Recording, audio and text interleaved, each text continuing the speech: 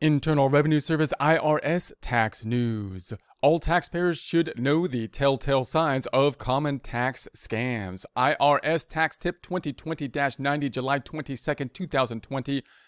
Every year, tax scammers add new twists to well-known tax-related scams. There's a link to the tax-related scams here, and 2020 is no exception. Taxpayers should remember that the IRS generally first mails a bill to taxpayers who owes taxes. There are special circumstances when the IRS will call or come to a home or business. So the general policy for the IRS, and notice they're a bureaucracy, so the general policy for the IRS is they send you a letter, and you can either agree with the letter and or respond to it within 30 days, and if you don't, then they typically send you another letter saying, hey, you didn't get the last letter, we're following up on that letter. That's the typical process that you will generally have with the IRS because they are a bureaucratic agency. That's kind of how they work. But there are special circumstances when the IRS will call or come to a home or business. Here are some tips to help taxpayers spot scams and avoid becoming a victim.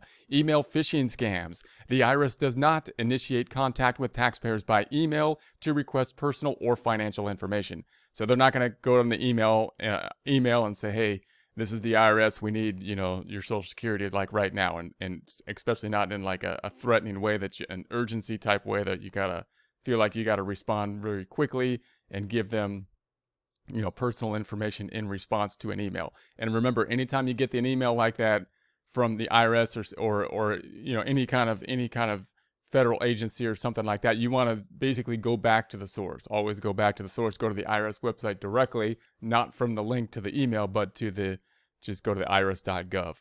Back to the text.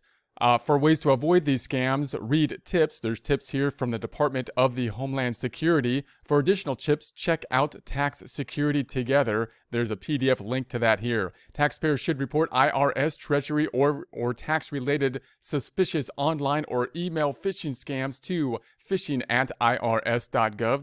There's that here. There's a link to that here. They should not open any attachments, click on any links, reply to the sender, or take any other actions that could put them at risk.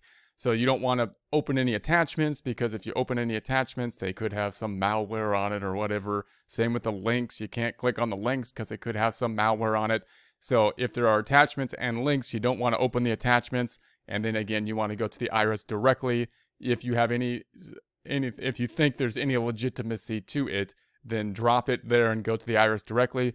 Don't ever call them either from the email account, because again, if you get to somebody on the phone that has some personal information of yours, they can be very good, since they're scammers, at making themselves seem real, right? With just a little bit of information. So you don't want to go back and call from any contact line on the email, but rather go to the IRS directly and then ask about it from there.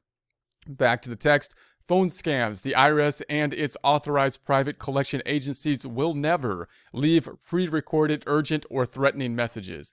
So any kind of message, even if especially if it's a low quality message, it's like cutting out and whatnot, then that's not going to be the IRS. They're not going to leave a threatening message like call back now, or something terrible will happen, So, but again, if that's worrisome, that can be worrisome to get any messages like that. So go to the IRS directly. Don't call back the number, because then you're going to talk to someone who may have some personal information. It could sound somewhat legitimate. What you want to do is contact the IRS directly if you feel the need to respond to it at all. But the bottom line is you don't want to really engage with the scammers directly at all, because they could have some information that might make their stories sound somewhat legitimate. So what you want to do is avoid talking to them completely and go to the source, and that would be the IRS. So back to the text. Threaten to immediately bring in local police or other law enforcement groups to have the taxpayer arrested for not paying, deported, or revoke their licenses. So anytime there's a threat, again, the IRS doesn't generally work like that. They don't generally call and say, pay us, or we're going to do something like right now, because it's a long, slow process with the IRS, because they're a bureaucratic agency. So like I said, they typically send you a letter and say okay, either agree with it or give us a response, and then we'll send another letter in 30 days. I mean, you typically know very well what the IRS is going to do beforehand, because they usually, write it out quite clearly very, very far in advance. Like, you'd have to ignore them, generally, to not know what is going on. So if there's an immediate threat, that doesn't sound like the normal thing. It's not at all the normal thing that a bureaucratic agency like the IRS would typically be doing. So back to the text, call to demand immediate payment using a specific payment method such as prepaid debit card, gift card, or wire transfer. The agency doesn't use these methods for tax payments.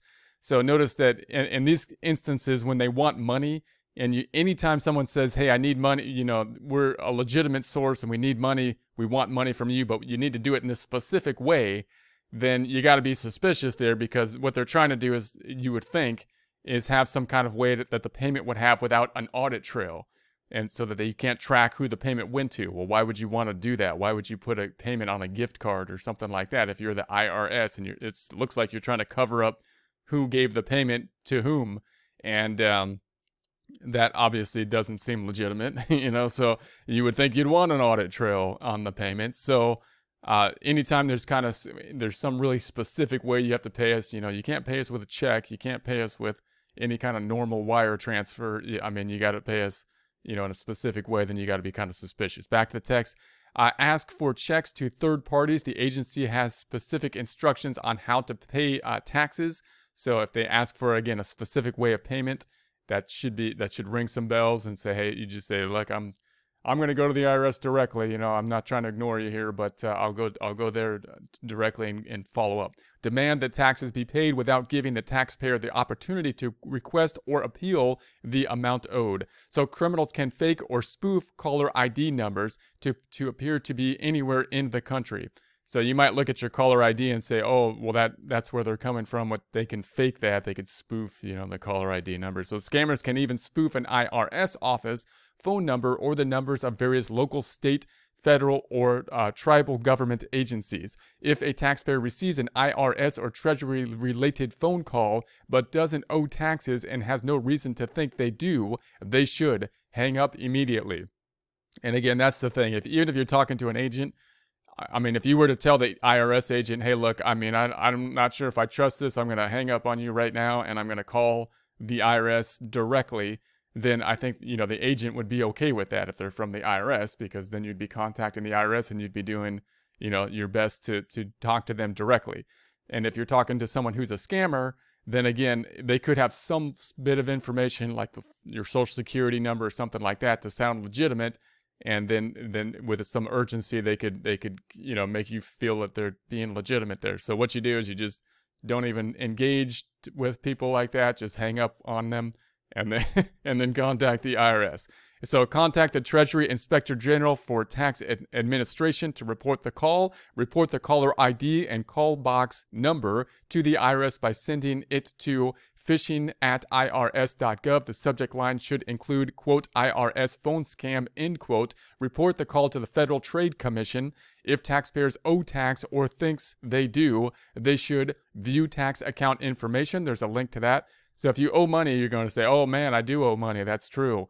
Well then, go to the IRS directly. Go to the IRS directly and follow it up there, and you can view your information at the IRS on this link here at irs.gov to see the actual amount owed, review their payment options, and then you can go into all the payment options there from the website. Call the number on any billing notice they receive or call the IRS at. So, and then you would want to contact them directly. So again, if you have any questions, like you think their IRS is coming after you, then call the and that can be scary, then call the IRS number directly, and here's 800-829-1040, 1040. It's nice and convenient. 800-829-1040.